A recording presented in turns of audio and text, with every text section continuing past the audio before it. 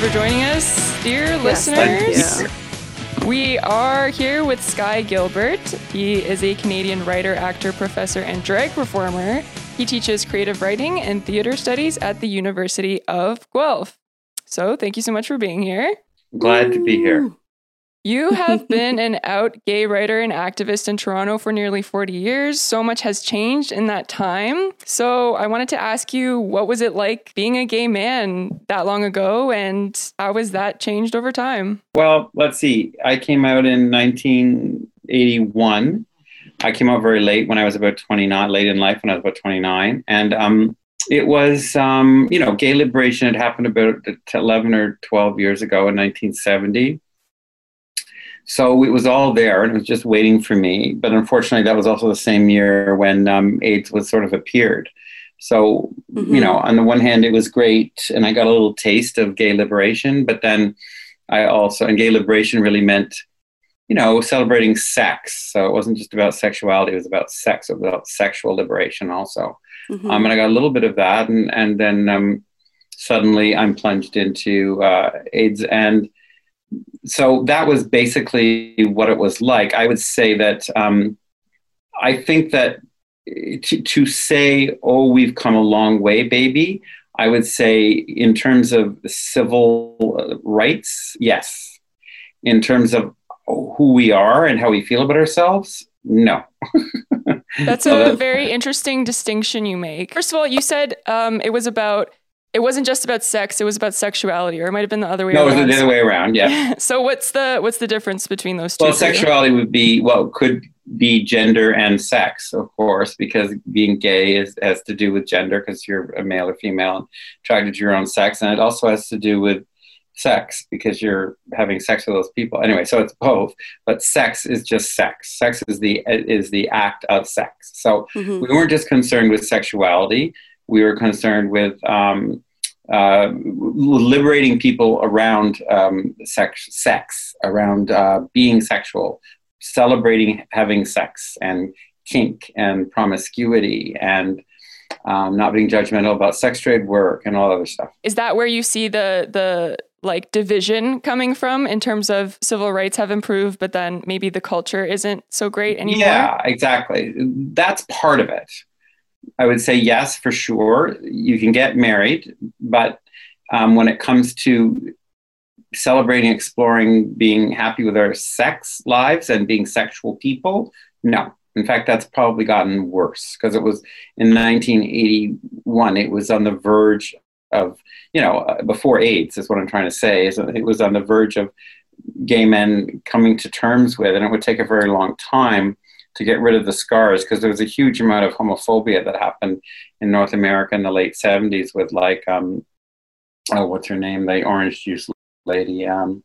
This woman who was led an anti-gay campaign. She was the orange juice lady. Her name will come to me. Lady. Yeah, she sold orange juice and also homophobia. But homophobia with a side of there was a lot of juice. homophobia at the end of the 1970s. So even though the 70s you had gay liberation and you had disco and you had disco drugs and you had Fire Island and you had all these amazing things in North America for gay men, you didn't have, suddenly you had also repressive, very homophobic stuff at the same time, but suddenly you were plunged into this thing where you felt really bad about yourself, because people during AIDS were saying it's your fault, it's because you're gay. And what is it like now? Like when you say culturally, it's not all peachy keen. So what are some of those difficulties? Well, I would say, and I think you're asking me about the difference between civil rights and personal sexuality. And I would say that the problem is that people think that civil rights helps. And it does. Sorry, it does help a little bit. But what they imagine is it solves all the problems. In other words, if you can get married, then you're fine. It's like you have a TV show, gay TV show. You've got Ellen, DeGeneres. Great, everything's solved, right? Well, no, actually not. That's not the way it works. The self-hatred is still enormous, and it's still there. And I would say what's happened is that AIDS was really the cause of gay marriage. If you look at something like the play by Normal Heart by Larry Kramer, you will find that it ends with gay marriage. It's a play about AIDS, and at the end, the man on his deathbed marries his partner. And the theme of that, because this was Kramer's notion, was that there's not enough love in gay men's lives. There's too much sex and not enough love. And I would agree that there's not enough, that's probably true of, there's not enough love in everybody's life. And there may well have been too much sex in gay men, not too much sex, but there may have been an overbalance. But this whole notion that gay marriage would solve everything and that all we had to do was sort of learn to love each other is kind of, I think, a very simplistic and in Kramer's hands, for instance, anti-sexual notion. So what happened was that you ended up with gay men. You also had to recognize the respectability factor. So it's all about assimilating and being respectable. So suddenly there's AIDS, you're being told that you're a pariah, you're being told that you're promiscuous, you're slutty, you deserve to die. So if you get married, you won't die. You'll be safe. That's what happened to gay men, and most gay men in their heads, right? Mm-hmm. They went, well, if I'm monogamous for the rest of their life, which is not possible for most people to be monogamous with one person for your whole life, straight people or gay people. But they're saying to themselves, well, if I was just with one person for my whole life, I would not die of AIDS and not be a pariah, not be a bad person. So you have this incredible respectability factor. And of course, as we know now, I just think we live in a world of illusion, especially lately. So it's all about the way you think about yourself. Trump has taught us that. We don't care who Trump is. People care how he presents it. He's a hero. He's the guy. He's macho. He's whatever he is. That he's portrayed about himself. So with gay men, it's like, we're going to get married. We're going to be respectable citizens. And then suddenly, of course, you get these apps that come along, and all the gay men are on the apps, and they're all cheating on their boyfriends on the apps. And they're all doing drugs with their boyfriends in the app. So it's like with their non-boyfriends, with their sexual boyfriends or whatever. So it's this huge state of hypocrisy. What I like to say is that we have arrived at, we had hoped in the 70s that we would be different than straight people, and that we had a culture which was more honest and had something to offer in terms of being honest about sex and sexuality. But instead, what happened is that we've become straight people. We've become hypocrites. You're like Pete Buttigieg and your Ellen type. Yeah, poor Buttigieg, poor Ellen. Does anybody care about them anymore? I mean, no, of course. This has always happened. Like in the 60s, you had all these very nice fags and dykes walking around. The dykes wore dresses, the fags wore suits, and they carried signs saying it's very important for us to be parts of society. And they were Republicans, and they went for years they kicked Harry Hay, who is the radical communist fairy who founded the first gay liberation movement, the male one at any rate, but it included women too in the States. So they kicked him out because he was too radical, Harry Hay. And they started to say, we're like everyone else. We're respectable people. This went on for years, the 50s through the 60s. It wasn't until 1969 when all those whores and fags, and there are probably a couple trans people too, but there are fags and whores for sure, stood up against the police at Stonewall and threw rocks at the police. It wasn't until that happened that things changed, until the people on the street, the sexual people, the drag queens, the sex trade workers, the gay men with their kinky hats and leather, when those people finally stood up to the police, then things changed, and they led the movement at the beginning, which was really exciting. So what I'm saying is that assimilation doesn't work. You can't make straight people who are conservative or religious right or whatever think that you're a nice person because you wear a suit and you get married.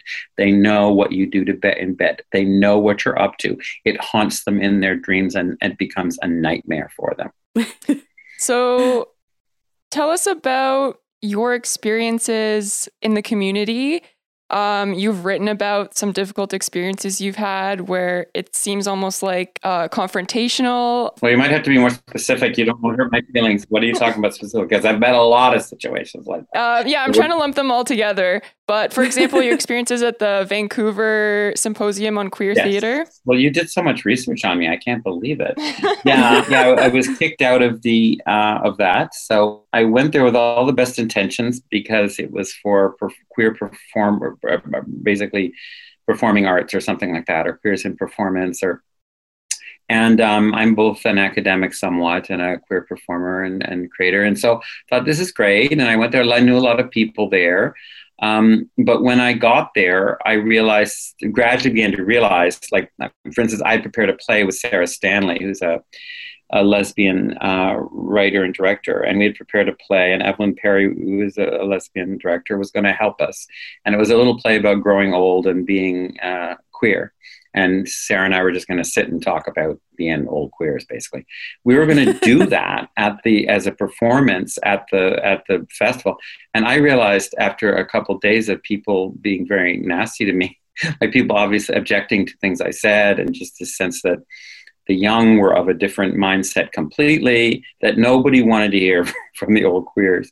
So I suggested that we just cancel our performance. And Sarah and Evelyn understood, and they were fine. They got the same vibe. And then it's a very long story, but Evelyn organized this, her favorite thing, a kind of a group hug, kind of a group, let's get together and talk about everybody's hurt, because there'd been hurtful statements of which I was obviously thought of as someone who'd made them. So it was sort of an organized making up. Sky makes up, Sky apologizes, though I didn't really apologize. Everybody's nice to everybody kind of thing. And so we did that, and it was kind of boring, except one woman stood up. Oh boy, she was crazy, and said she wanted to have sex with me, which was very scary.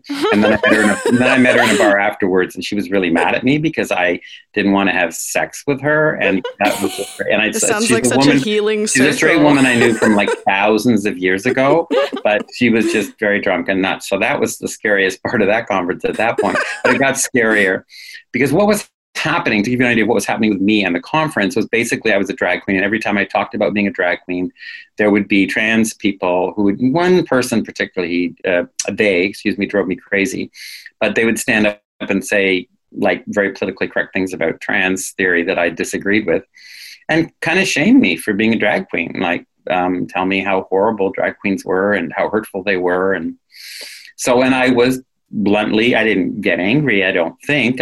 I might have a little bit, but I was bluntly not agreeing. And that got me in trouble. So I became a kind of pariah. And then there was finally a final day when I was supposed to be on a panel of me and a bunch of mainly younger people. And they kicked me off. And I went there to attend the panel. And of course, my email wasn't working properly. They didn't get me an email. And so I went there to go to the door, and I was like barred from the door, and I had to get on a plane and leave. So that was very depressing. But I would say in terms of the general experience, I felt for the first time how separate I was from my own community. Like, I left Buddies in 1998 or 7, and I moved to Hamilton, which has almost no gay community, though I'm very close to Toronto. And but one of the reasons I did that was because I realized that the assimilationism in the gay community, and to some extent the lesbian community, was getting so fierce and horrifying that I had to get out of it. Like, they didn't like me. I was this slutty drag queen. They weren't into that, right? They're into getting married. So I had that distance. But then when I went to this conference, like a long time after, that was another 16 years or longer after, I suddenly realized this next generation of queers also rejects me even more. Like, I'm totally different from them in the trans movement. I have no problem with trans people on a one-on-one, but trans theory I have lots of arguments with. And trans theory is kind of insane on many levels, I think. And that's gotten me into a lot of trouble. You mentioned drag. Can you tell us about being a drag performer and what even is drag? Because I feel like it's really popular right now in a way. Yeah. It's super trendy. And I'm not sure if people even kind of know what it is or like its history. There's like a commercial. There's a commercial on TV now where some little girl's doing, have you seen it? It's on CNN, so you wouldn't see it probably, but some little girl is doing calisthenics in a gym or doing gymnastics, and then it's really homophobic in my view. And then this drag queen comes beside her. It's really a guy an effeminate guy with a beard. So I don't think, in my view, he doesn't quite count as a drag queen, and he's doing gymnastics and he's being all catty and campy with her. So this is an example. Like, you look at it and you go, why is this little girl having a chat with this catty drag queen? Now, Wait, what is the commercial for? I can't remember. You can't even remember because of the content. I was so shocked by this because you never see a feminine gay man on television except, on RuPaul or something. And suddenly there's this. But the reason why I kind of object is I'm not saying that drag queens should not be seen or heard or hidden from children. But drag isn't for children. Drag is sexual. It's obscene. Mm-hmm. It's about, it's for bars where children don't go.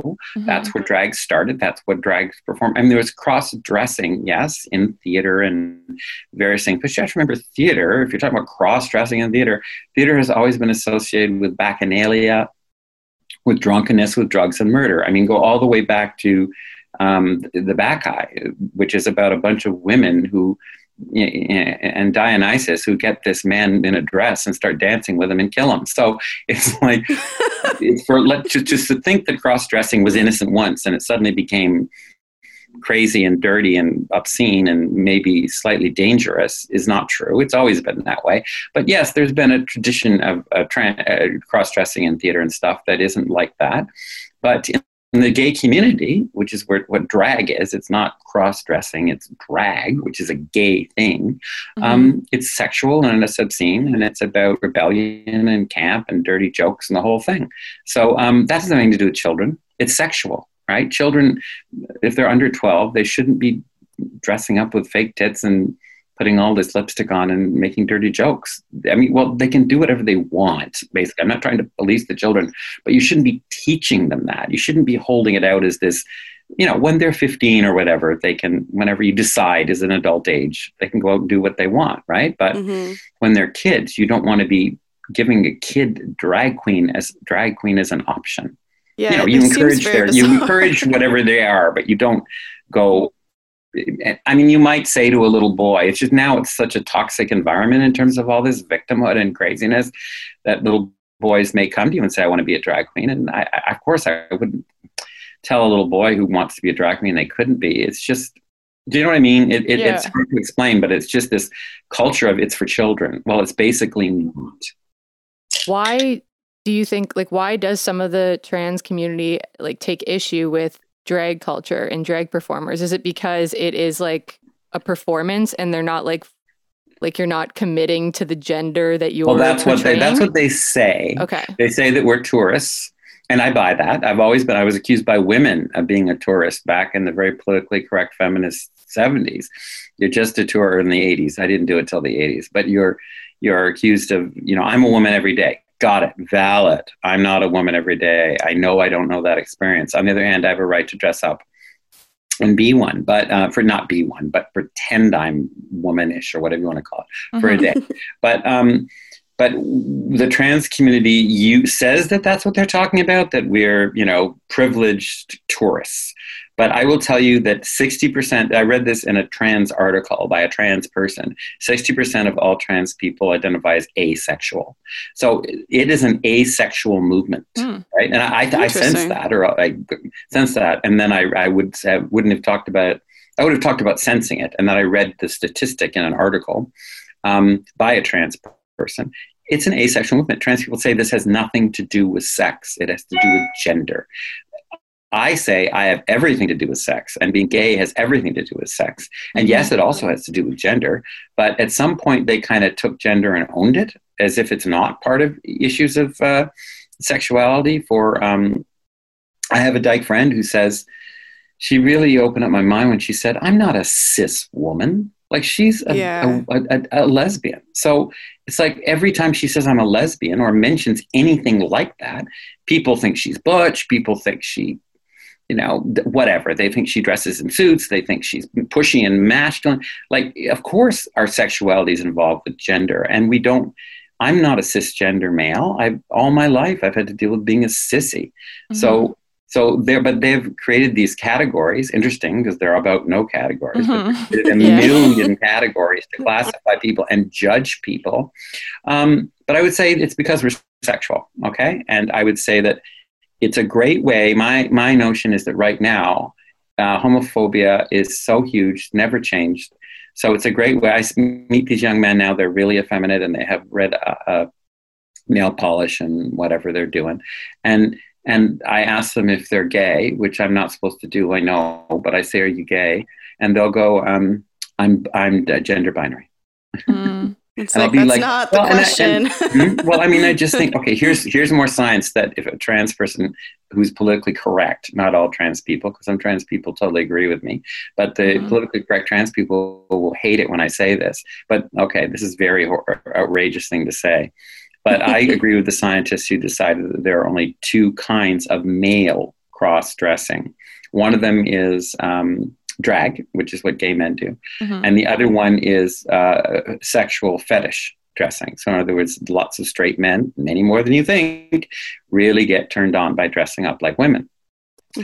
So this thing about clothes and dressing up and acting like a woman for men, this doesn't apply to women. Women are a different thing, even though trans people don't want to talk that way. They are, even just because they're culturally different, they're different, right? So, but with men, it's those two things. So the idea of a non-sexual male wearing of women's clothing is, for me, suspect. I'm just saying that I don't think that a lot of men are driven to dress in female clothing or dress like a woman or act like a woman if they're not gay or it's not a sexual fetish. I think that once all this sort of goes, and there's scientific proof of this, but I'm not just saying it, but once this all gets down, yes, of course you'd have to be tolerant when you find people, and I'm sure it's a small proportion of the population, which doesn't make it invalid, who are men who just, want to act like a girl. It's not sexual, they're not gay. It's just they, you know what I mean? Or they, whatever level of trans they're on. But in actual fact, it has a lot to do with sex. And for gay men, it has everything to do with sex. And if you're asexual, you don't get it. Sex is stupid. It's an oppression for you, right? And I personally don't think asexual should be part of the rainbow. More power to them, but in my view, they don't believe this, but I think there's a lot of support for asexuality in their culture. Like, I realize there's all this sexual stuff going on, but there's on TV and in movies and stuff, but in actual fact, and this is the end of my lecture on this, all the pornography, all of the young women, 15 years old, twerking in front of your face, that's actually Puritan. It's actually from a bad place about sex. And I'm not coming down on Miley. I'm not coming down on porn. I enjoy porn and Miley. But the point is that those things are actually not, if we were healthy about sex, we probably wouldn't have 15-year-old girls twerking and porn as much, or we wouldn't be as obsessed with them as we are. Right. But we're very oppressed sexually. So to pretend that just because there's all this stuff out there means that we're fine about sex. No, we're screwed up about it like we always were, at least in North America. I remember watching an old interview with Frank Zappa, and he said something similar. He said there's no sex in American culture, and the interviewer was like, what are you talking about? There's sex everywhere. Everything is sexualized. He's like, no, that's not sex. That's titillation. Yeah. It's not real sex. It's not people having sex in a relaxed, unjudgmental environment, loving each other's crazy bodies that aren't always perfect, and all this stuff. That's sex. But sex is about a democracy of bodies. For instance, most people have someone who's attracted to them. I don't buy these arguments that, I'm ugly, nobody's attracted to me, right?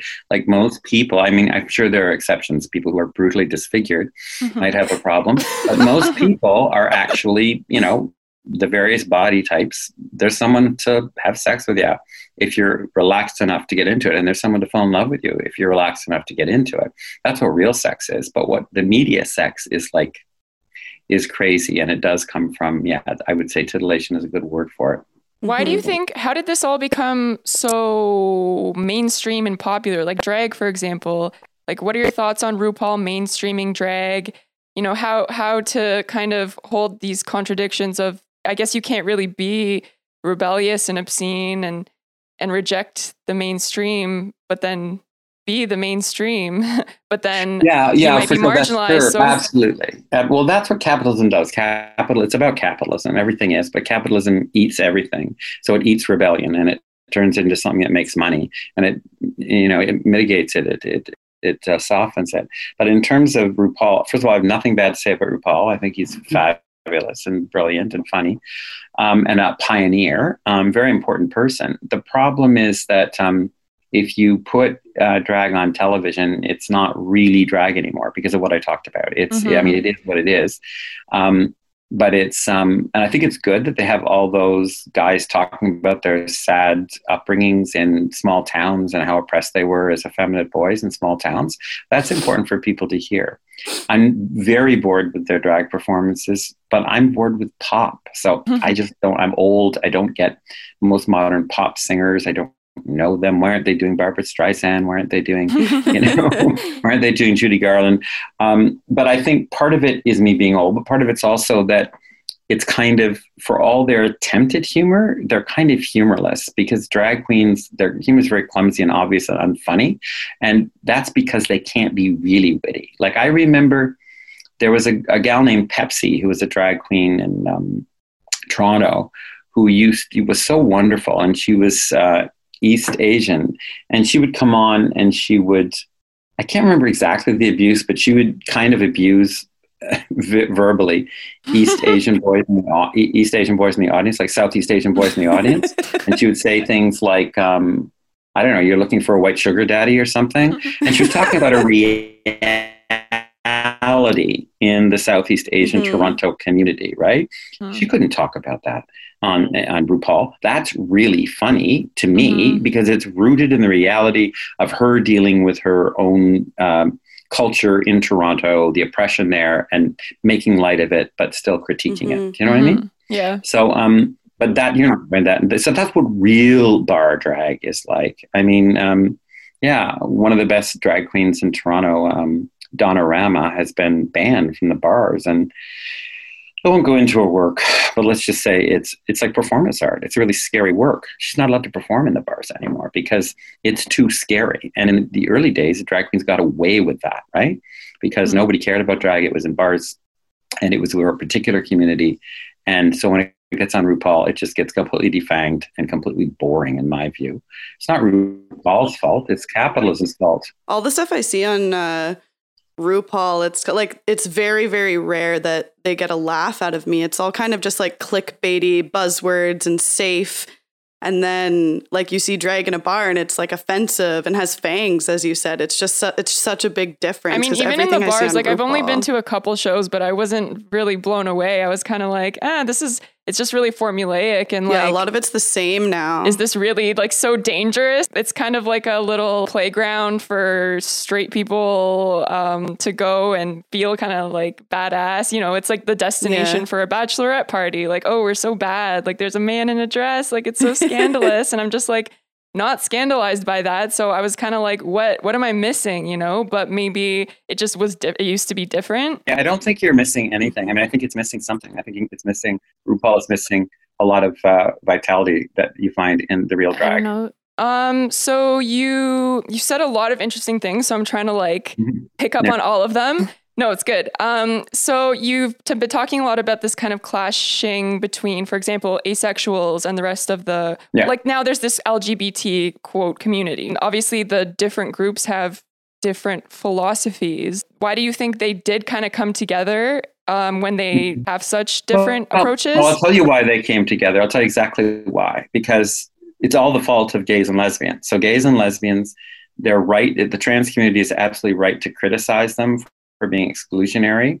They were transphobic, but beyond that, they were genderphobic. So let's put it this way.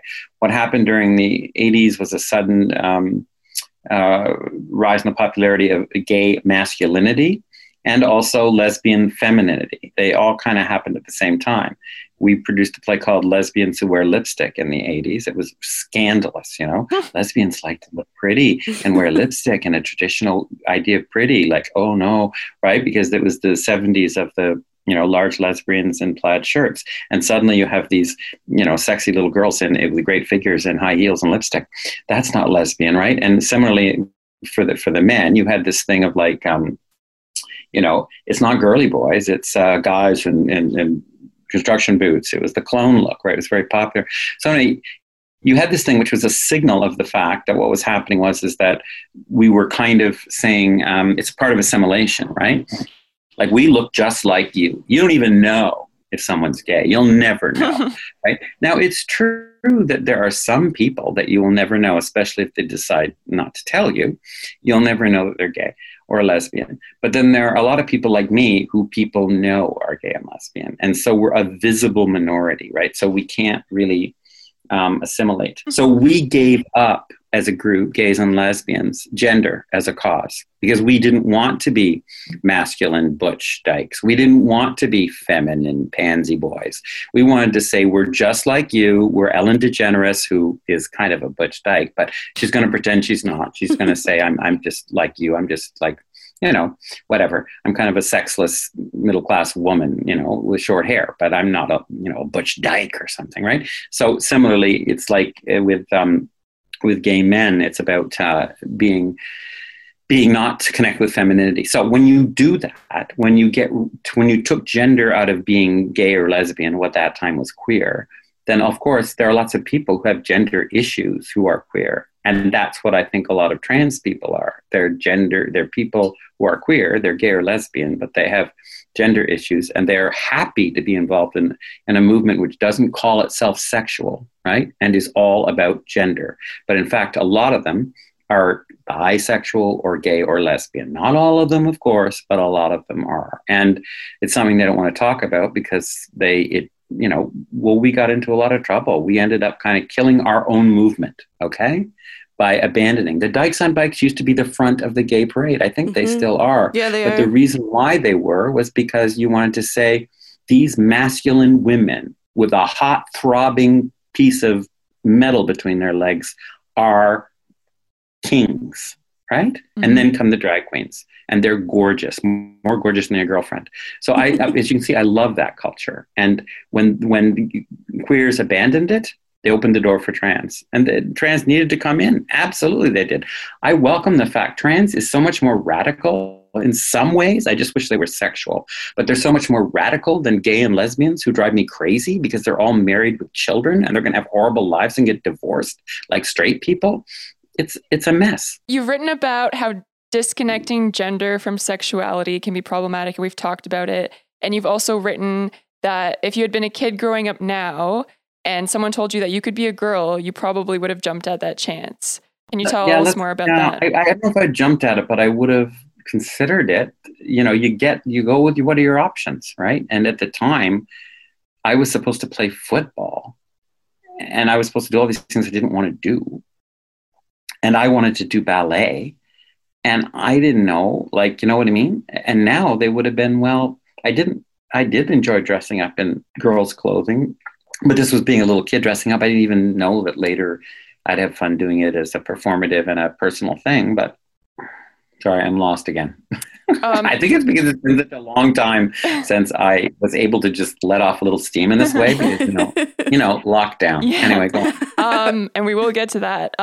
So you wrote, if you were a kid, you were gender nonconforming. Right, the option. Sorry, the option. You're talking about the option. Yeah. So I just think, as I'm saying, I don't necessarily think I would want to be,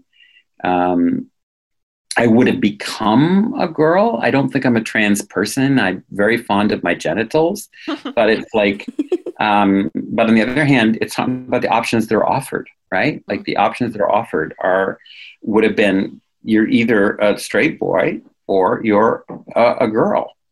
I mean, that's what I think is being offered to a lot of children right now. And they can opt they don't out go, of that. Oh, and by the way, you could be gay. They might, but I don't think they do. That's the whole point of trans. Sorry, the whole point of trans is that it's not sexual, and so you can talk to little children. It's not about sex. You just want to dress up like a girl. It's nothing to do with sex. And you've talked about how other critical theories have also collided with gay culture. So, for example, MeToo, as well as trans theory, of course. Can you talk a little bit about that? Well, Me Too, I just like the French feminists' approach to Me Too. So I'm not against Me Too, but I wish you would take the French feminist approach, because, of course, it's very important to confront patriarchal exploitation, abuse, all that kind of stuff, misuse of power, confront it. And I think the French feminists agree with that. Have you guys heard about the French feminists, what they have to say? I don't think so. Yeah. Well, see, that's the thing. As you're going to say something, but I'm used to teaching a class and going, you raised your hand, Jenna? Hello. No, I was just going to say, yeah, I actually haven't heard of them. And what do they have names? Well, it's significant that you haven't heard of them. It doesn't say anything about you. It says something about the culture that won't let these ideas out there. But I can't remember her name. She's a big French movie star, older woman. Anyway, she and various French, and the main women in it are actually, I looked them up. They're French female porn writers. Some of them are involved with S&M and stuff, and they're women, and they write about sex and pornography, mainly, like Story of O type. I think Story of O might be one of the people. Anyway, there are these books. And real pornography, not that stupid internet one that stuff. was so popular. What's it called? I was just going to say the internet stuff. No, I meant that book that was so popular a few years ago with office workers, and they made it into Shades of Grey. Yeah, 50 Shades of Grey. It's not like Shades of Grey. This is good porn. This is juicy porn. This is porn written by French women who know what it's all about. Anyway, so these women are part of this, as are these French movie stars, and they say things like, they do not want the danger and the thrill of flirtation and all of that to go away. And they are very sexual. And so they say, if we live in a culture where men are told that they can't flirt or they can't make unwanted or advances. Now, what is that? Then that's bad, essentially. So that means essentially that if you're a man and you go, hey, I think you're hot, and she goes, I don't think you're hot, then you're supposed to go away, according to MeToo, right? Just stop. No longer can it be a game. No longer can it be, no, I don't think you're hot. Are you sure you don't think? Oh, no, that's abuse. That's harassment, right? Mm-hmm. I don't agree with that necessarily. What they say is that, and I know this sounds revolutionary, but what they say is that we are willing to put up with, and women have been for ages, they're not saying they're putting up with rape or with abuse, but they're saying we're willing to put up with a little danger and a little bit of discomfort. In other words, dealing with crappy, asshole, ugly guys who are coming on to us in order to have a little fun, right? So in other words, we think we don't want to do away and tell men that they can't flirt with us and even push boundaries sometimes. Pushing boundaries, what it's all about. It's what sex is all about. Sometimes you don't think someone's attractive at first, and then you do after a while. Now, I realize that maybe it's a fine line or not between that and someone who's actually harassing and abusing you. But what happens with Me Too, they feel, is that you wipe out any possibility for good old-fashioned fun. Yeah, it's definitely creating this culture of fear. Me Too has lumped so many things into it right now, where like all the lines are blurred and basically everything is incorrect or correct, and it's very transactional. And I think a lot of the times, like women's desires to be like seduced are not included in that, or like women are like suppress that, being like no. I haven't thought or written about Me Too for a while, but my main thesis about Me Too is that you solve the whole problem between men and women, and it's a tough one because heterosexuality is a mess. And I'm so glad I'm not heterosexual. I don't know what you are. Maybe you're dykes or bi or whatever, but so many heterosexuals have huge problems. But the way it would be solved is by taking into account women's desire. Okay, that solves everything. The big problem is that women are not supposed to be desiring. So if men were approaching women knowing, first of all, that they actually have desires, they actually might kind of be wondering if you're hot or not. Is your dick big enough for her? Believe it or not, some women actually care about that kind of thing. Let me tell you, I know they do. So I'm okay with just regular size.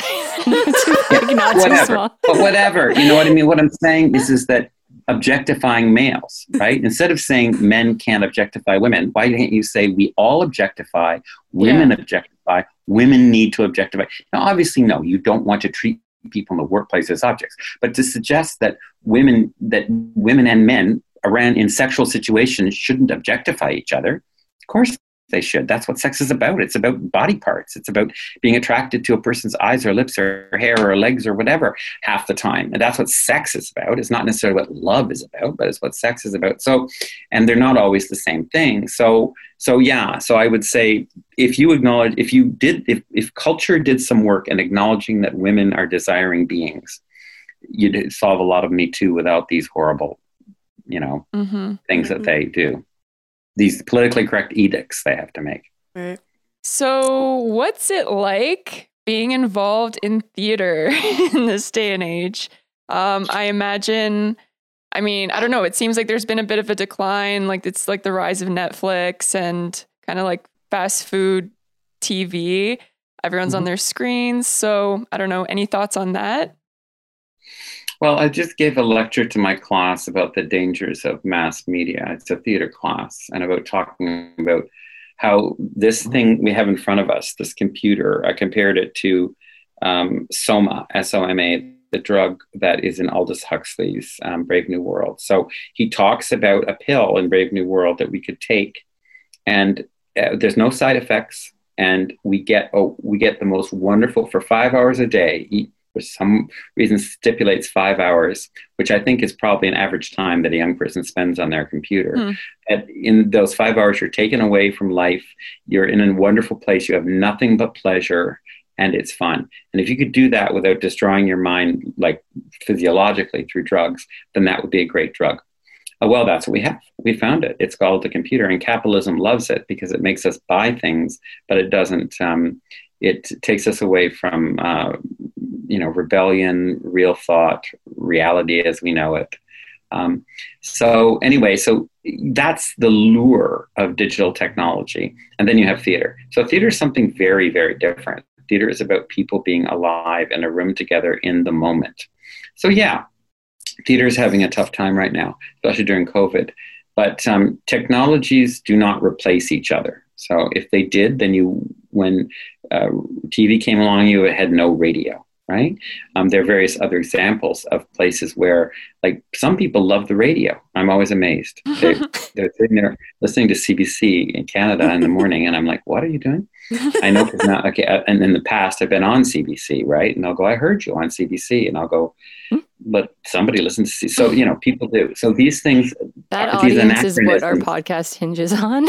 Pardon me? That audience is what our podcast hinges on. People. Okay, I don't know what that means, but you're trying to get that audience is what you mean? Oh no, just like that, like we depend on people who just want to listen to something. Yeah. No, I'm not trashing them at all. I'm being funny, hopefully. What I'm trying to say is that, yeah, people still like radio. I'm making fun of them, but they do. And so technologies don't replace they just coexist in this uncomfortable sort of mess. But right now, yes, of course, I would say any sort of medium which requires you to be like really, because I don't consider interactive videos interactive. I'm talking about actual contact between people, which is what theater, that I teach. I teach my class about David Schechner, where they had, not David Schechner, Richard Schechner, who in the 60s had, I showed them images of a play they did called, which is actually an adaptation of The Bacchae, which I mentioned, called Dionysus in 69, where the actors would have sex with each other and with the audience, right?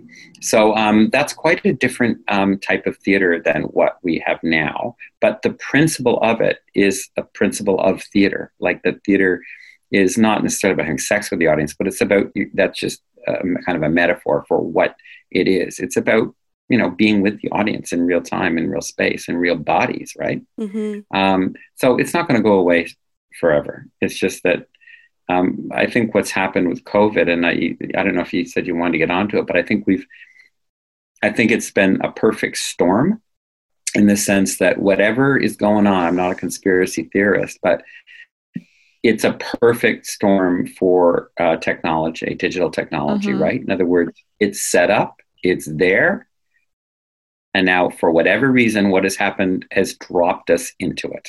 So that's what's going on. So I don't think but I can see how screwed up people are in my small contacts with people. I can see how desperate they are for human contact. It's something people need, right? That's what theater is. Yeah, maybe we can talk a little bit about that. You've written about being a gay man during the AIDS crisis, and then you've kind of drawn some parallels between that and what's happening right now. This is another major public health crisis. So can you tell us all of the different thoughts you've had about that? Because I think they're really interesting.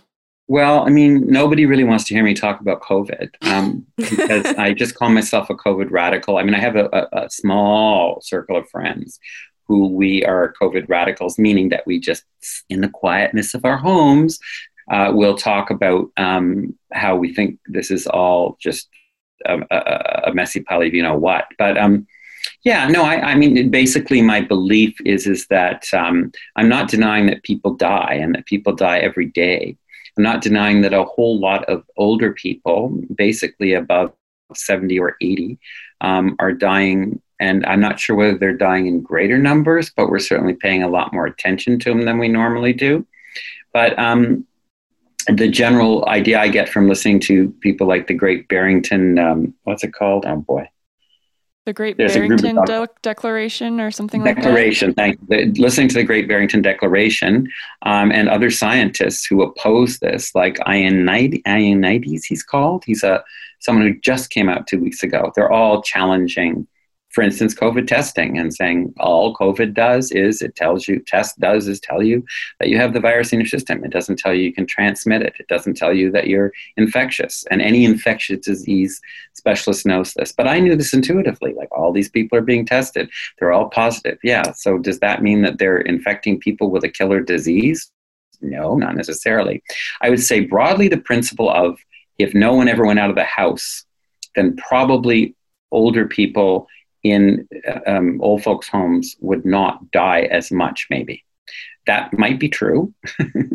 But to me, and I'm not cursing old people in senior citizens, but I think that I'm a senior citizen, but I think that older people in old folks' homes do die, and we're stopping all of culture for this. Now you can say, well, there's another group. Yeah, there is. It's called people of color who don't have proper medical and health care usually. People who our health is worse because they're a neglected and a marginalized population, like Hispanics and Black people, people of color. That's a problem. We should be taking care of that. We should be dealing with that. They're not dealing with it. Mm-hmm. They're not dealing with senior citizens' homes. I know that in Ontario, it's exactly the horrible, corrupt place to put grandma or grandpa as it was before COVID, and I've done nothing, as I can see, to change it. I know that our culture is never going to help marginalized people. We saw the murders in the States. We saw the cops killing Black men. Nothing's going to change. So culture is not going to do anything about that. So the way to deal with this is to lock us all up in our houses. No, but that's what they're doing. So anyway, as you can see, I'm very skeptical. If you look at the actual death rates from COVID, they're very low in terms of the flu or something, or certainly nothing even like the Spanish flu or anything. You're hearing so much hyperbole. So my big question is, why? And I think I'm not a conspiracy theorist, as I say, who thinks that this was made, even though this is going to make digital technology, it's going to make mega corporations a huge amount of money, and it's going to make family businesses close. Okay, we all know that now. Mm-hmm. So that could be a conspiracy. I don't think it's a conspiracy. I think it's just a perfect storm. Mm-hmm. But I think the other aspect of the perfect storm, which is very important, is that we live in a victim culture. So we live in a culture now. It started with the woke movement, which I spoke out against. Not the initial woke movement. I understood that back in the 30s, when these were Black people who were rebelling against, basically they were talking about their own civil rights, their own oppression. I'm not objecting to that. Mm-hmm. I'm objecting to what happened in the 90s, which is it turned into a phrase, woke, to represent kind of general political awareness and used by trans people. So the woke movement is very victim politics, right? So, and it means that we have a tendency now to rate our victimization. Intersectionality. Oh, yeah. So I object to intersectionality as a philosophy. Intersectionality, you know what that is? Yeah. It's when we go, well, all of us are intersectional oppressions, right? Mm-hmm. So I'm a gay man. I only have one oppression to talk about. I'm gay because I'm white and I'm male. Oh, I have another one now, I'm old. So I'm old and I'm gay. So those are two things where I get oppressed, right? But I'm also incredibly white and middle class. Is there another? Oh, I'm male. Yeah, so there's three hitting in the face, right? So because of those three things, we measure, balance everybody. You'd all have to tell me what your oppressions are. We talk about who's the most oppressed. I would then have to probably stop talking because, I get to talk all the time. Everybody, well, it's not true actually, but it's true that I have privilege. I don't deny that, but I'm supposed to therefore not talk anymore because it's time for other people to talk. So but it isn't only about that. It's about this notion that my experience isn't very valuable because I'm not as oppressed as you. So anything I talk about to you, I'm a novelist, I write plays, all that. Who cares what I have to say anymore? Because I'm so privileged. My oppressions are only two. My privilege is 3 or 4. I can never remember. So I should just shut the F up. The F up. So if you get in, so how does this have to do with COVID? It has to do with the fact that woke created this environment where this is where I'd say the kind of motto of the trans movement before COVID was, you're killing us. You're killing Black trans women. Now, it's horrible when people murder Black trans women.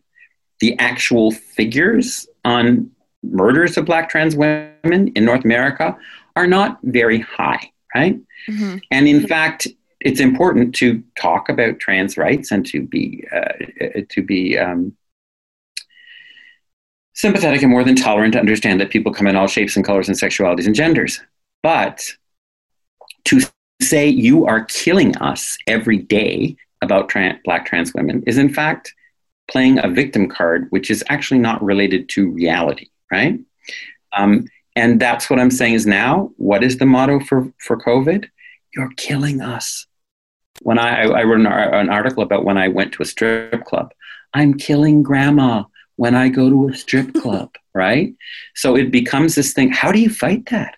Mm-hmm. How am I going to, in all good conscience, go to a strip club because of my silly sexual gay needs when grandma might die because of it? So you set up this kind of victim politics where I don't even know whether we should. In one of my blogs, I just said, I think I should go crawl in a hole and die. Mm-hmm. I think we should all just hide because it's safer that way. We won't give anybody any illnesses, right? And I honestly think that we all know that it's a fact that most young, healthy people, and that means under 70, have very little danger of dying of COVID. And we all get sick, right? There's been so much social shaming. So much social shaming and like doing things or isolating the exact way that they are. They think they're like morally superior and that they're like people for the greater good of society. I'm like, you have never cared about anyone, but like outside of this, like you don't care. And you like see your friends and that apparently takes up so much space and everyone hates you. That's very important. You have never cared.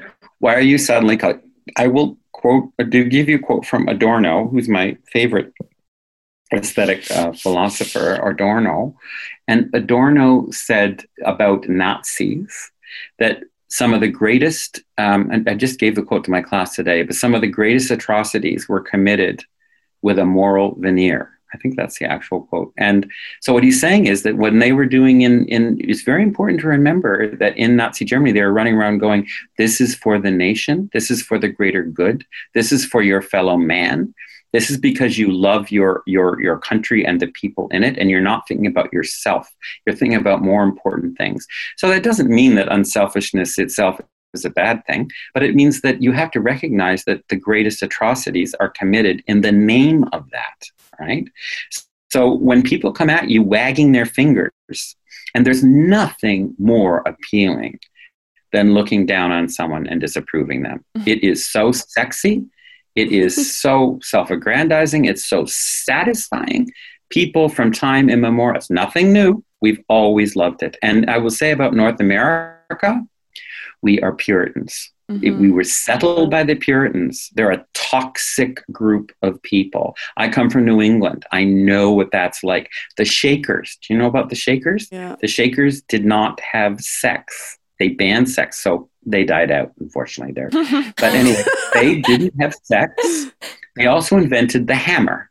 Okay. And I think the rocking chair or something. That doesn't sound so good. Well, but not together. They weren't in any way connected. But the idea is that those things, they had great creativity. And the reason they were called shakers, because they get together once a month and shake. Like it means all their, I hesitate to think what those must have been like.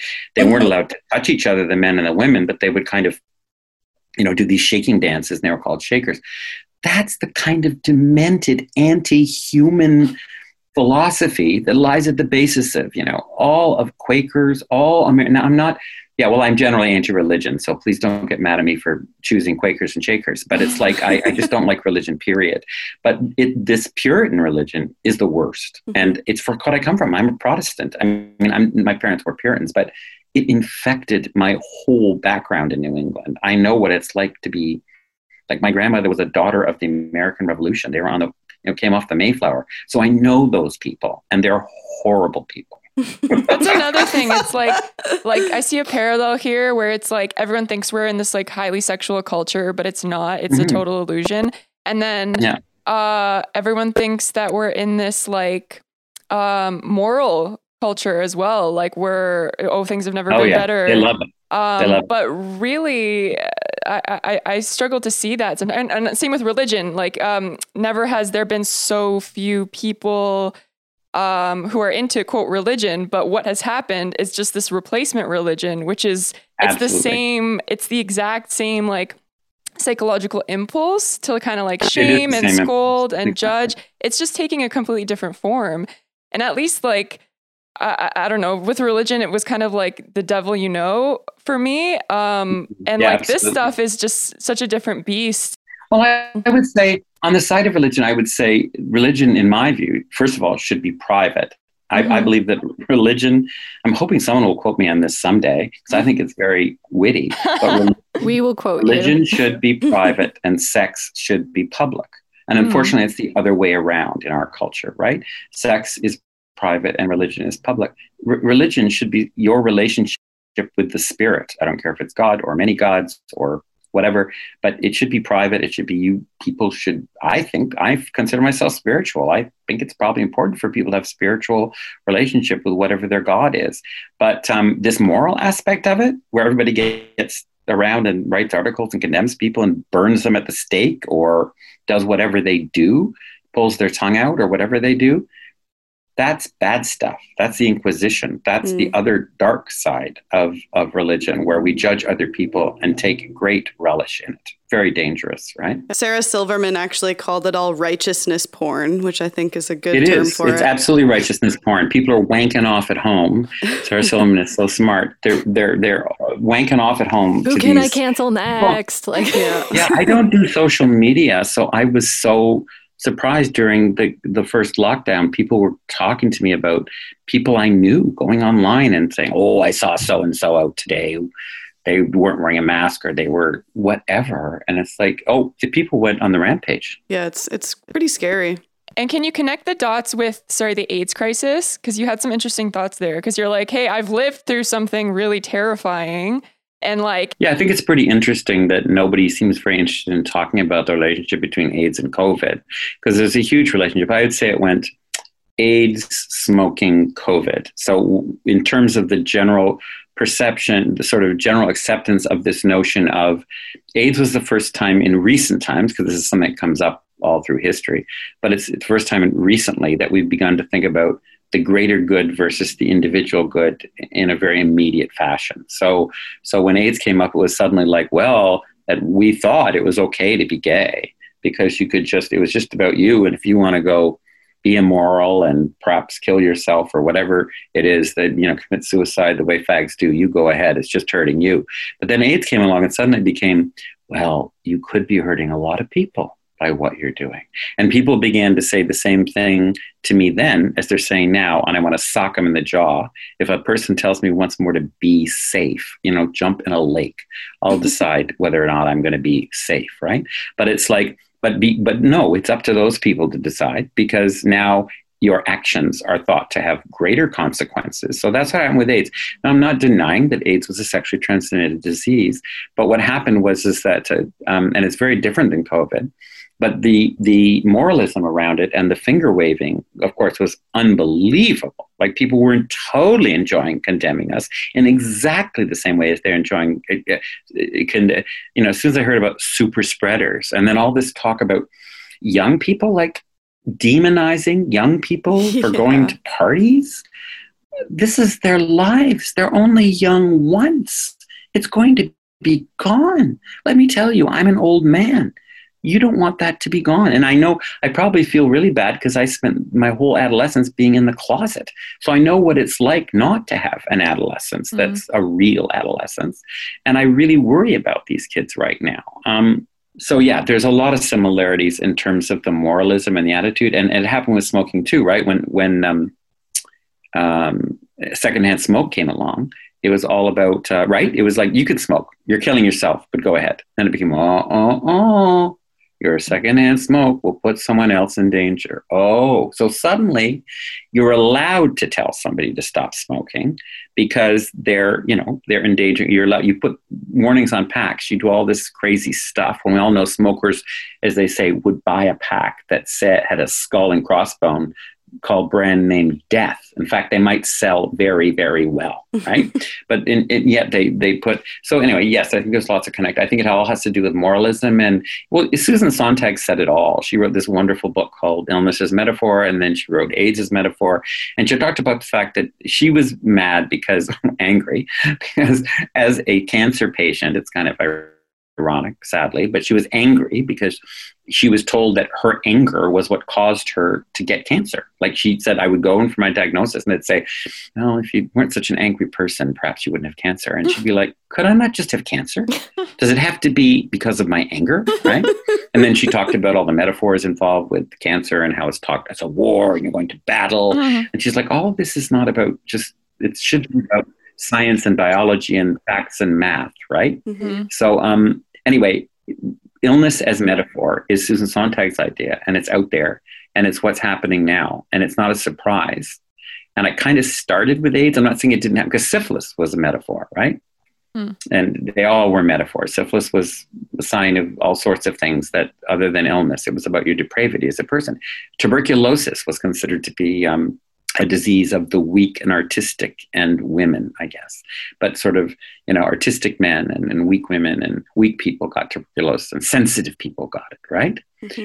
So diseases always has metaphors attached. And I agree with Sontag that it shouldn't.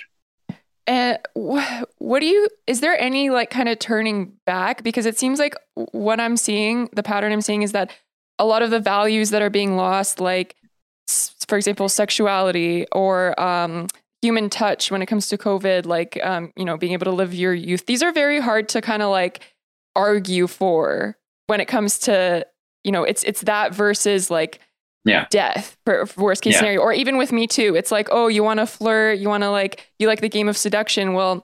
How could you possibly prioritize that over, something like rape or sexual assault? And it's really hard to like kind of articulate these deeper human values. And it just seems like, I guess because we live in a culture that we don't have a sense of why they're important intrinsically. Yeah, I think that it's all about perfect stormism. So there's a lot, I think the hypocrisy of Western culture has come home to roost. Like, you can't be an anti-human culture and function, and it will destroy itself. Because people, if we don't watch out, in the sense that no one wants to live in a culture where you don't have human values, and where humanity and touching and love and sex and all of these things are not prioritized, right? So yeah, I mean, I'm a bit more optimistic than you because I'm old enough to have so many things change during my lifetime. Like, I was brought up in the 50s. And it was an incredibly oppressive time. And then suddenly the 60s appeared, and suddenly, people are having sex in the streets, and there's hippies, and there's all this stuff. Then there's AIDS, and then there's the 80s, and then there's, it's kind of gotten worse. That's why I think it's been quite a long time. It's been like, I would say from the 80s on, it's been pretty bad in terms of what's happened culturally. I think. But that's 40 years. So maybe. But I think that look at the 20s after World War One. I mean, the 20s was this incredible explosion of art and irreverence, sexuality. And then it all kind of went away, but it was there for a while. People are human, you know, they have to have sex, they have to do drugs, they have to get drunk, they have to do things that are bad, you know, they have to flirt, they have to cross boundaries. That's the way human beings are. And it won't last forever. And I know that's all you've heard about COVID, so you don't really want to hear that, but I'm more optimistic than you, but I do understand what you're saying, Sonia. Like, I do understand that it is not easy and it's scary where we are right now. I just have two more questions. So the second last one is about Buddies in Bad Times, because you started that theater and then you left. So can you tell us about starting it and then why you left? Well, I mean, I started it in 1979 when I was in the closet, and I wanted to do theater, and subconsciously, I guess I wanted to do gay theater, but I didn't really know it. And that was way back in 1979. And then in about 1981, I came out, and then I started to do gay plays. And then I joined up with Sue Golding, who's now Johnny Golding, who is the president of the company when I was artistic director. And she helped me to feel really comfortable with myself sort of philosophically, because she's a philosopher, and also to open up to the dyke community, the lesbian community. So that was sort of what happened with Buddies. And then in 1997, I left because it was a lot of reasons. It was sort of what I talked about. I felt that everyone was assimilating, and the kind of drag sexual, experimental even nature of the company, the avant-garde nature. Like I had arts councils asking us to produce Angels in America. And I said, well, this is an American play. We only do Canadian plays. So what's that about? This is an American play. And it's, I think, a middle class, not particularly well-written AIDS play. And it has all sorts of narrow constrictive views about being gay and AIDS. And I don't think we should produce it. And, you know, I got castigated for that. And at that point, I realized that, you know, when I was trying to do the experimental work I was doing, not just my own work, but other people's, it just wasn't going to happen anymore. So I left the company, and there were lots of other factors, but that was definitely part of it. And I felt like a lot of older gay men didn't like me because I was not getting married and all that. So I left, and then I began my career as a professor and then a writer. Then outside of that, what happened is that a couple of years ago, I wrote this article called I'm Afraid of Woke People. And it was because I read this book by, her name is escaping me. Can you remind me of her name? Anyway, she's a prominent trans writer. And I wrote a critique of her book in I'm Afraid of Woke People. And this explosion happened at Buddies, where Evelyn Perry, the artistic director, was getting a lot of social media pressure that I was horrible for writing this article. I had nothing to do with Buddies at that. Like, yes, I rented the space to do a play there once a year. And I was still known as the ex-artistic director, and I had lots of friends there, and I was still part of it in that way. But I didn't run the company or anything, but I just wrote this article that Evelyn disapproved of, but it wasn't only Evelyn, it was all social media disapproved of it. And so Evelyn wrote me an email saying, I don't like your article, I wish you hadn't written it. And I said, well, just say that I'm stupid and I wrote a horrible article and, publicly denounce me. I don't care. I mean, disagree, don't denounce. Just disagree with me. I'm not the artistic director. It's your company. Do what you want. Why does it matter that you don't like my article? And to keep it in context, I did have a reading of one of my plays coming up there. And her argument was, you shouldn't have written this article before you had a reading coming up. And it's all your fault. You did it to cause trouble and to... Well, it's very complicated, but I didn't do it to cause trouble, that's for sure. I'd kind of forgotten about the reading when I wrote this piece, because I'm always writing controversial pieces, right? Anyway, so she got very angry about it. And then when I told her I wasn't going to withdraw my article. And then she sent me an email saying, well, we're canceling the reading of your play, which was what was supposed to happen for the 40th anniversary. It was supposed to be a reading of my play, Drag Queens in Outer Space. And then they didn't do the reading. They canceled it. And then there was a big, what's it called? Long table, which is like a group meeting with all these queers and people of color, queers of color, BIPOC people sitting around talking about how horrible I was. That's what ostensibly it was supposed to be. I was invited, but of course I didn't go, but I did watch it online. And it wasn't really about me, which was interesting, all my vanity down the drain. It was kind of about me, but they didn't talk about me. Basically, it was a lot of people crying and talking. It's online, you can view it. Because I wrote an article about it, but it's all these people going online talking about how horrible their lives were and how everyone's mean to them. And no doubt they are mean to them, and no doubt their lives are horrible, but it was this kind of nurturing of victimhood. And I was the cause of it because I'd written an article critical of a trans artist of color. Because I disagreed. And the reason why I disagreed with, why can't I remember her name? The reason why I disagreed with her work was that she was, I thought she was homophobic in much the same way as I talked about, right? Some trans politics can be homophobic. So she spent a lot of time in her article talking about, in her book, it's called I'm Afraid of Men, is her book. And she said, she talked about how horrible the gay community was. So of course that pissed me off. And I was writing in defense, of drag queens. In defense of drag queens. That was what my blog was about. But I was really writing in the name of effeminate gay men. Anyway. Oh, it's Vivek Shraya. Vivek Shraya, thank you. Vivek Shraya, I'm Afraid of Men. After all of that happened, yes, I was, I don't know what actually happened to me other than the fact that I was denounced for about a year in the theater community, and I was denounced on social media like crazy. But I don't know what to tell you about what happened because I don't consider social media to be a reality. Consider it to be a fantasy world that people are living in that they should stop living in, right? So I just ignored it. And I'm a writer, and I continue writing, and I'm having a book published this year and a book published next year, and I still want to write. That's all that matters to me, and I'd probably write even if no one was publishing my books, because you can't stop me from writing things, right?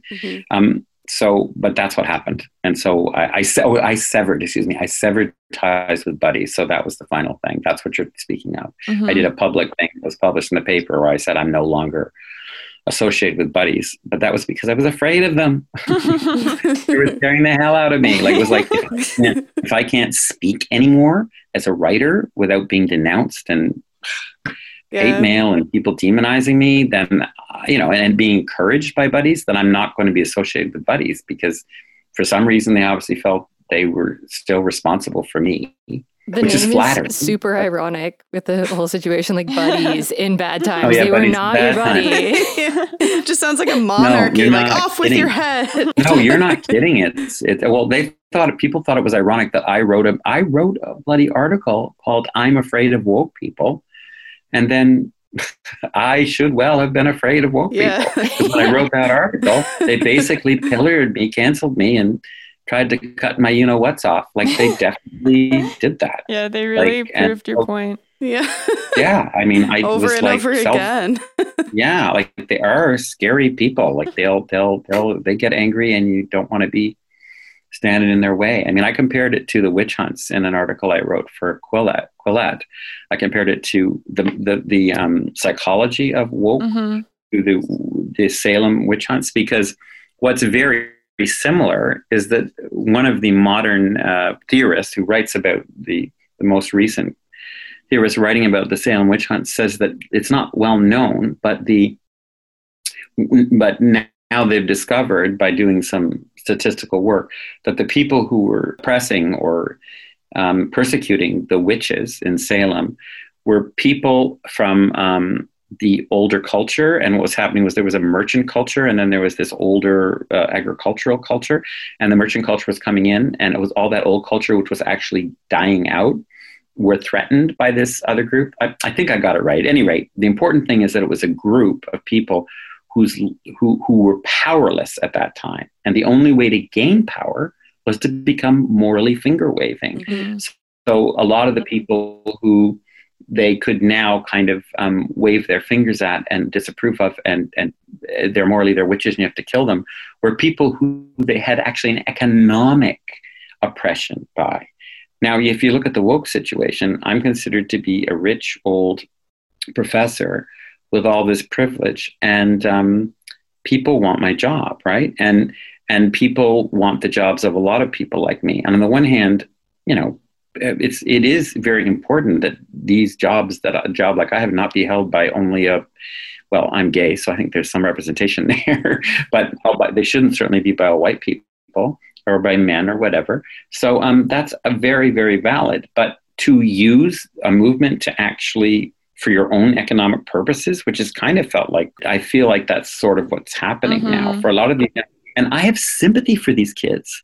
I go, look at the world, climate change, now COVID, the economic mess, I mean, and how do you, mega corporations, all this stuff, how are you to get ahead in this horrible, all this populism and racial prejudice? What a horrible world to be in. But I would also say that the way to deal with that problem is to cancel people, right? Mm-hmm. So that to me is problematic. But that was an attempt made on me. Mm-hmm. But I'll tell you what somebody said about me. Actually, when we moved into Buddies at 12 Alexander many years ago, the theater on 12 Alexander Street in Toronto, and we fought tooth and nail with a bunch of other people who were trying to get it, but we got it. And the guy who lost out in the building said about me, you know what's dangerous about Sky Gilbert? He's got nothing to lose. I thought that was such a funny thing to say because it's such an insult, right? He's a drag queen. He's a slut. He just says it all out because he's got nothing to lose. Like no one's got any, secrets. Good luck revealing secrets about me.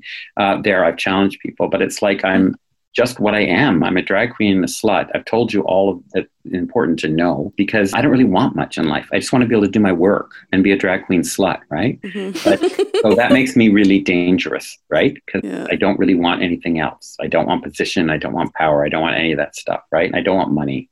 I don't really want any of that stuff. I want to survive, yes, but I want, so, anyway, that's my story. But that's the irony because the people who kind of want those things, they have to conform. And they do so in these like ways that might appear rebellious to an outsider, but it's all pretty status quo. And then that system rewards those kinds of people. So then you just get shit art. Like you just get shit art, you get shit scholarly work because it's all just like the same thing over and over again. No, it's all the same thing over and over again because you get politically correct, politically approved of moralism. That's what you get in academia. That's what you get in art. And I have to tell you that when I've been writing gay plays for ages. I'm really proud of the fact that a lot of gay people would come up to me and say, why do you hate gay people so much? Why are you so mean about gay people? And it would be like, well, because I'm not writing raw gay plays. Gay men are screwed up. Gay culture is screwed up. It's a big mess, right?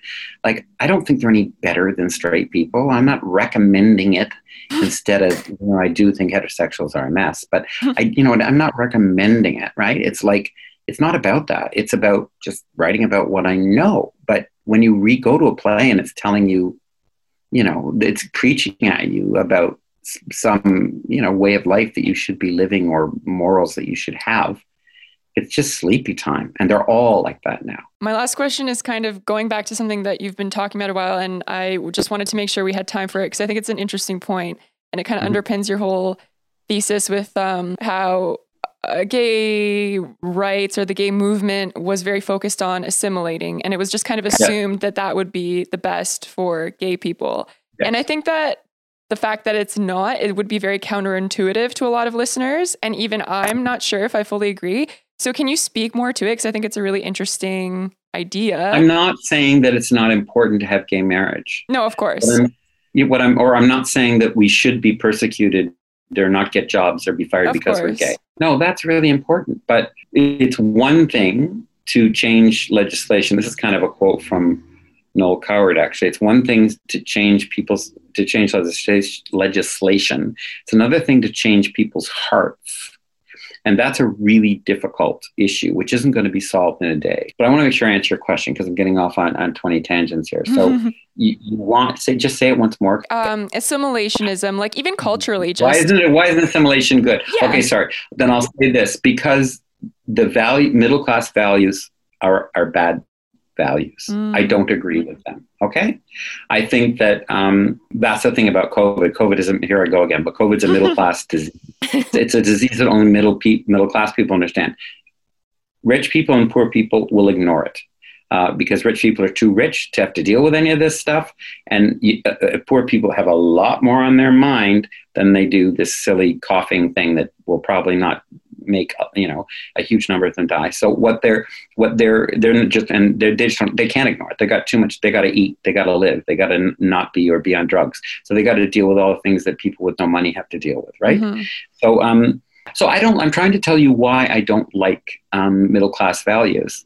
Middle-class values are ignore death, pretend death doesn't exist, which is very revealing in terms of that. Lie. Don't make a lot of money. Obey what the police say. Go to church. These are middle-class values. I think they're horrible values. I think that, yes, of course, we want people, but okay, let me tell you this. Even the prosperity that is middle class is actually, and I know I speak as a middle class person, right, but does not actually make you happy, okay? People, it's been proven, only really need certain things. They need food, they need shelter, they need love, and sex. But they don't need to be rich or affluent, right? But middle-class culture is to be happy. It actually, they might get less happy when they become more affluent. Mm-hmm. But that's about affluence. It's not about assimilation. Did you get the idea that I don't like the values of middle-class culture? Yeah. Like, I don't like assimilation. I don't want to be like straight people. I don't get what the appeal is. I think my culture is much more interesting. We have camp. We have gender fluidity. This is originally what queer was. Camp, gender fluidity, and sexual experimentation, promiscuity, open relationships, all that stuff. And S&M kink. Sorry, I think I left one out. Yeah. So all those four things are what we have to offer. And they're all really important and really human, right? And they're rejected by a lot of middle-class culture. And I think so why would you want to, we have all sorts of things to offer in our own culture. Why would we want to assume someone else's, mm-hmm. right? Very well said. I just wanted to say, I really like your website.